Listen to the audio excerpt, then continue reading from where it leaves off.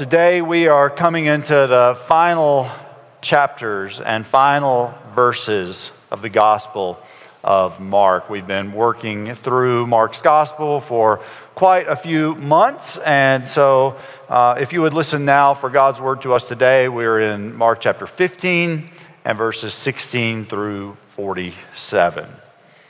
And Mark writes this: "The soldiers that led Jesus away into the palace, that's called the Praetorium, and they called together the whole company of soldiers.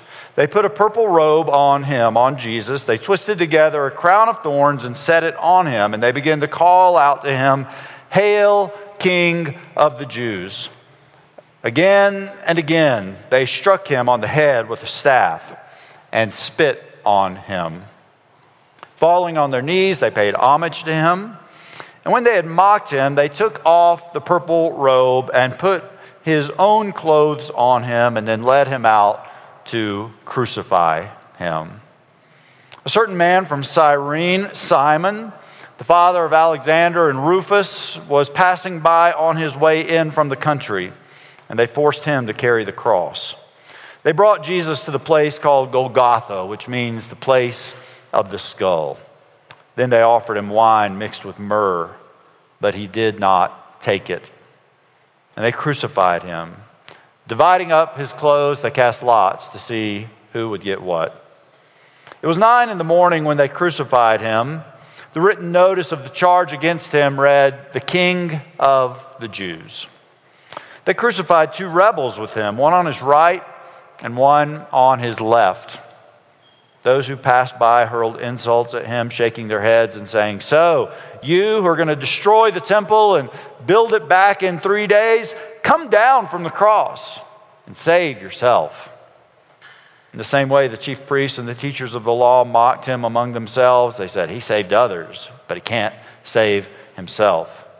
Let this Messiah, this King of Israel, come down now from the cross that we may see and believe.' Those crucified with him also heaped insults on him. At noon, darkness came over the whole land until 3 in the afternoon, and at 3 in the afternoon, Jesus cried out in a loud voice, 'Eloi, Eloi, lema sabachthani,' which means, my God, why have you forsaken me?" When some of those standing near heard this, they said, "Listen, he's calling out to Elijah." Someone ran, filled a sponge with wine vinegar, put it on a staff, and offered it to Jesus to drink. "Now leave him alone," he said. "Let's see if Elijah comes to take him down." With a loud cry, Jesus breathed his last. The curtain of the temple was torn in two from top to bottom. And when the centurion who stood there in front of Jesus saw how he died, he said, "Surely this man was the Son of God." Some women were watching from a distance. Among them were Mary Magdalene, Mary the mother of James the younger, and of Joseph, and Salome. In Galilee, these women had followed him and cared for his needs. Many other women had come up with him to Jerusalem, and they were also there. It was preparation day, that is, the day before the Sabbath. So as evening approached, Joseph of Arimathea, a prominent member of the council, who himself was waiting for the kingdom of God, he went boldly to Pilate and asked for Jesus' body. Pilate was surprised to hear that Jesus was already dead. Summoning the centurion, he asked him if Jesus had already died. When he learned from the centurion that it was so, he gave the body to Joseph. So Joseph bought some linen cloth, took down the body, wrapped it in the linen, and placed it in a tomb cut out of rock. Then he rolled a stone against the entrance of the tomb. Mary Magdalene and Mary the mother of Joseph saw where he was laid. Amen. This is the word of the Lord. Thanks be to God. Father, we do thank you for this time in worship, this time in community one with another. We thank you for your word, that now we may come under it, and we pray that your Spirit would press the truths of your word deeply into our hearts this day. And I pray, Lord, that the words of my mouth and the meditations of all of our hearts would be pleasing and acceptable in your sight. For indeed, you are our rock and our Redeemer. We ask it in Jesus' name. Amen. Well, for many months now, we have been on a journey through the book of Mark. We've been walking along this path that Jesus has laid out for us. We've seen much, and we have learned much. We've seen Jesus being baptized. We've seen the Holy Spirit descending upon him. We've heard the voice from heaven saying, "This is my Son, with whom I am well pleased." We've seen Jesus calling his disciples to follow and sending them out into ministry. We've seen demons being cast out, even thousands at one time. We've seen thousands of people fed, healed, taught, and ministered to. It's a road we've been on together with many lessons, with many joys, many difficulties, and many amazements.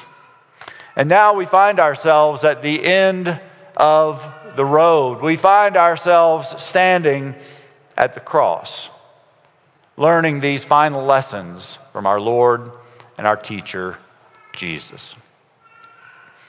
Now today we have a very familiar text. It's quite a long text, and I'm just going to try to highlight a few things that stand out to me and that I think are fruitful for all of us today. Start in verse 21. The text says, or in verse 21, we encounter this passerby. The text says his name was Simon, Simon of Cyrene. A certain man from Cyrene, Simon, the father of Alexander and Rufus, was passing by on his way from the country.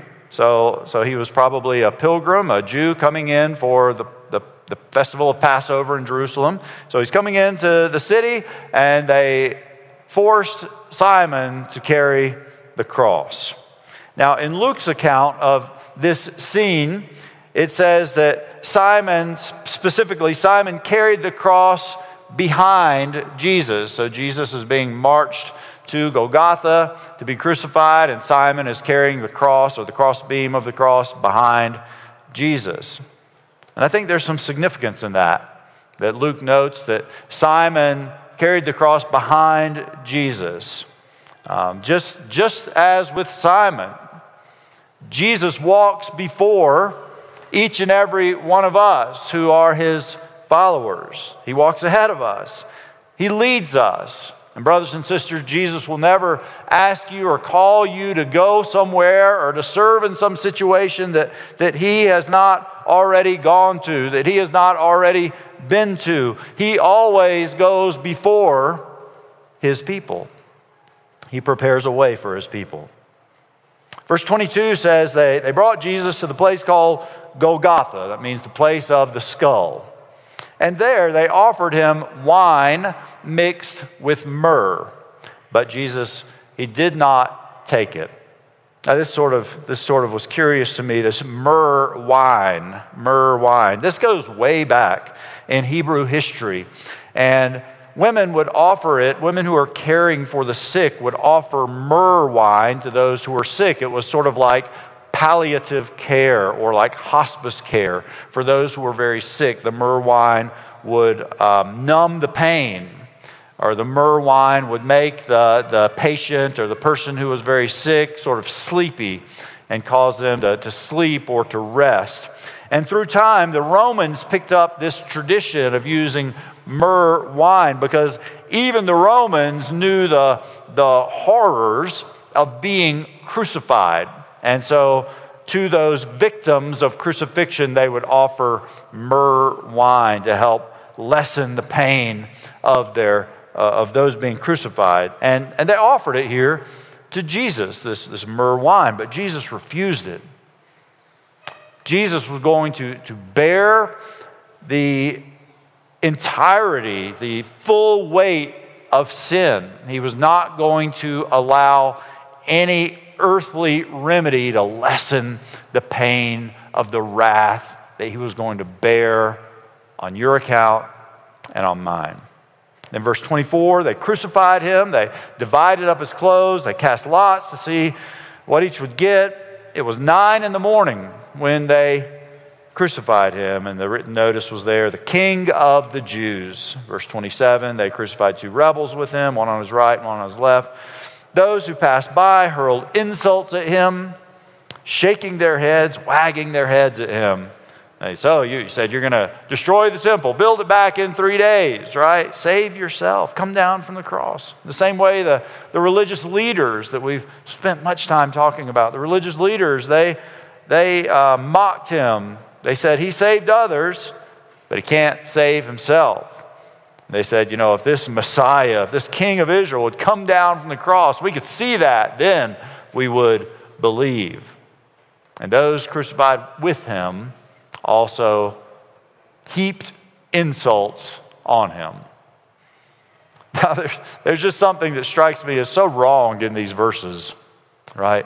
This mocking of Jesus. Not only do we see this intense physical pain that Jesus is experiencing on the cross, but we also see this emotional abuse that those around him are heaping upon Jesus. It just seems so wrong. We see these people testing God, basically. God's people are testing God. Now, the Bible says we should not test God, right? It's made very clear in Deuteronomy 16:6. You shall not put the Lord your God to the test. When it comes to God, the testing is only one way. God may test us, but we do not test the Lord our God. Psalm 11 verse 5 says, the Lord tests the righteous, but the wicked he hates with a passion. So the Lord tests the righteous. The Bible says God is going to test us. There will be those trials that we endure. And it seems so wrong to me, like the people around Jesus are testing him in a way, right? Oh, if you'll come down from the cross, I'll believe in you. And that seems so wrong to me. The only way I can understand that is through the witness of Scripture. Again, back to Deuteronomy. In Deuteronomy 8:16, we read, he gave you manna, God gave you manna to eat in the wilderness, something your ancestors had never known, to humble you and to test you. And then it says this, so that in the end, it might go well with you. And so here we see there's this relationship between being tested so that it might go well with you. That's sometimes very difficult for us to reconcile. I would dare to say most of us don't enjoy times of trial or times of testing. But there is something profitable to come from that, so that it will go well with you in the end. And that's what Jesus is revealing to us, that there is good in the end. And I think there's also a connection here back from verse 21. Jesus walks before Simon. Jesus walks before us. He prepares the way for us. We may experience testing and trial so that it will go well for us in the end. And in these verses, I think it is hard to see. It's hard to see where's the good. Here they are killing Jesus. Where is the good? But the Scriptures reveal that this testing leads to something good in the end. Now, verse 33. At noon, darkness came over the whole land until 3 p.m. And at 3 p.m, Jesus cried out in a loud voice, Eloi, Eloi, lema sabachthani, which means, my God, why have you forsaken me? And some of those standing near heard this, and they said, listen, he's calling out to Elijah. Now, I think the reason they're saying he's calling out to Elijah is because this word Eloi sounds kind of like Elijah. And if you can imagine Jesus on the cross and the suffering he is enduring, and he's in terrible pain, his tongue is probably swollen at this point. And so he's crying out, he's screaming out, but you can imagine his speech might have been a little difficult to understand. So he cries out, Eloi, Eloi. Maybe they thought it was Elijah he's crying out to. So then someone filled a sponge with wine, offered it to him. And then they say, let's leave him alone. Let's see if Elijah will come to take him down from the cross. Then with a loud cry, verse 37, the loud cry, Jesus breathed his last. Some of the other gospel accounts indicate that here Jesus said, it is finished. And then verse 38, the curtain of the temple was torn in two from top to bottom. And when the centurion who stood there in front of Jesus saw how he died, he said, surely this man was the Son of God. All right, that's kind of the lesson that is being revealed to us here, right? The whole point we've been waiting for throughout the Gospel of Mark, right? God has been going before us to show us that Jesus truly is the Son of God. And I believe it's only 3 times in Mark's Gospel that this is acknowledged, right?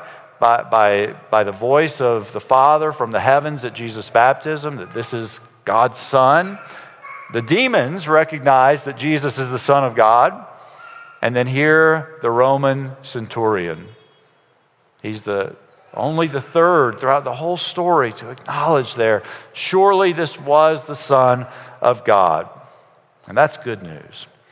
And then verse 38 says the curtain of the temple was torn in two from top to bottom. So this veil or this curtain in the temple, it both literally and symbolically represented a separation of sinful people from a holy God. And because of Jesus dying on the cross, this separation was no longer needed. And the destruction of the curtain or the veil in the temple, it destroyed the purpose of the temple. Now, the purpose of the temple was for priests to go and to make or to offer sacrifices on behalf of the sins of the people. And it never stopped. It never stopped because there had not yet been a perfect sacrifice to atone for sin. Hebrews 10:12 says, our high priest, speaking of Jesus, our high priest offered himself as a single sacrifice for sins, once and for all, good for all time. And then he sat down in the place of honor at God's right hand. Right? So the Son of God, Jesus, he is our great high priest. He's not only our priest, but he is our sacrifice. He is the perfect sacrifice, right? And he represents us before the Lord. He atones for our sins. And therefore, there's no longer a veil or a curtain in the way. There's no longer this separation. There's no longer this need for all of these priests to intercede on our behalf, because now we can go directly to the Father. And the great good news is that the Son of God represents you and me before the Father. Now, someone shared with me over the weekend, they noted with this text coming up where it is now, not because of any great planning on my behalf, but that this was also the Day of Atonement, Yom Kippur, the Jewish festival this weekend, when the Jews would seek to expiate their sins and achieve reconciliation or atonement with God. And here we have Jesus, who is representing us before the Father. He is atoning for our sins. He is the perfect Lamb of God who makes us right, who makes us at one with the Father. So pretty good timing. Now, for so long, priests, they had been working and working and working day and night, making sacrifice after sacrifice after sacrifice, and they were never able to stop. And they could never do enough to fully atone for our sins. But our Jesus, he shows up on the scene. He shows up on the cross and he says, it is finished. It is done. The Son of God has fully fulfilled our debt for our sin. Now we know this. He did not deserve to die. It was our sin. It was our debt. It was our lust. It was our murder, our adultery, our worship of idols. Everything that separated us from the Father. And Jesus took it. It was ours, and Jesus took it, and He cleansed our sin-stained lives with His blood poured out for many. He truly is the Son of God. The centurion saw it. Surely this was the Son of God. You know, Jesus said, take up your cross and follow me. Take up your cross and follow me. And we can't be standing in Simon's shoes, taking up the cross, following Jesus and not believe, right? We can't even be standing there watching this, right? As God's people and not believe that Jesus is leading, right? We must believe. This is a faith issue. This is a belief issue. You know, some people were watching, the scripture says. Verse 32, some people were watching and said, let this Messiah, the King of Israel, come down from the cross. And we'll see that, and then we will believe, right? That's a faith issue, or a lack of faith issue. And that was not only an issue in Jesus' day, brothers and sisters, that's an issue today. That's an issue in our day as well. Faith issue, a belief issue. And you might wonder, well, if they had to see it to believe, they were wrong. I mean, what can I do? I want to see, right? I want to see. How do I believe? Of course, Jesus says in John's Gospel, in John 20, verse 29, He says, have you believed because you have seen me, right? Blessed are those who have not seen and have believed. Blessed are those. That's where we are, every one of us. We have to believe. We have to take that leap of faith. We're not there. We're here. We have to believe. It's a belief issue. And I say this only through the power of the Holy Spirit. Brothers and sisters, believe. Believe the work is done. It is finished. Believe. Sin no longer has to separate you from the Father. The veil is torn. Let Jesus take that crippling yoke of sin, that crippling burden off of you, and let Him instead place upon you a yoke that is easy and a burden that is light, so that you may find rest, soul rest in the Son of God, our Savior. Jesus humbled Himself. He became obedient unto death. And we can't really talk about this obedience unto death without talking some about humility. Humility is really where belief begins. Belief is where death is received. Humility is where life is given. Humility, we could define it simply in terms of faith. We could say humility is complete dependence upon God. That's something we had back in the garden. But the poison of the serpent was spit, if you will, upon Adam and Eve, our first parents. And that poison was pride, which pride we could simply define as it is the desire to be like God. Pride is the loss of humility. And so you and me, if we are, or when we are without Christ, we are children of pride.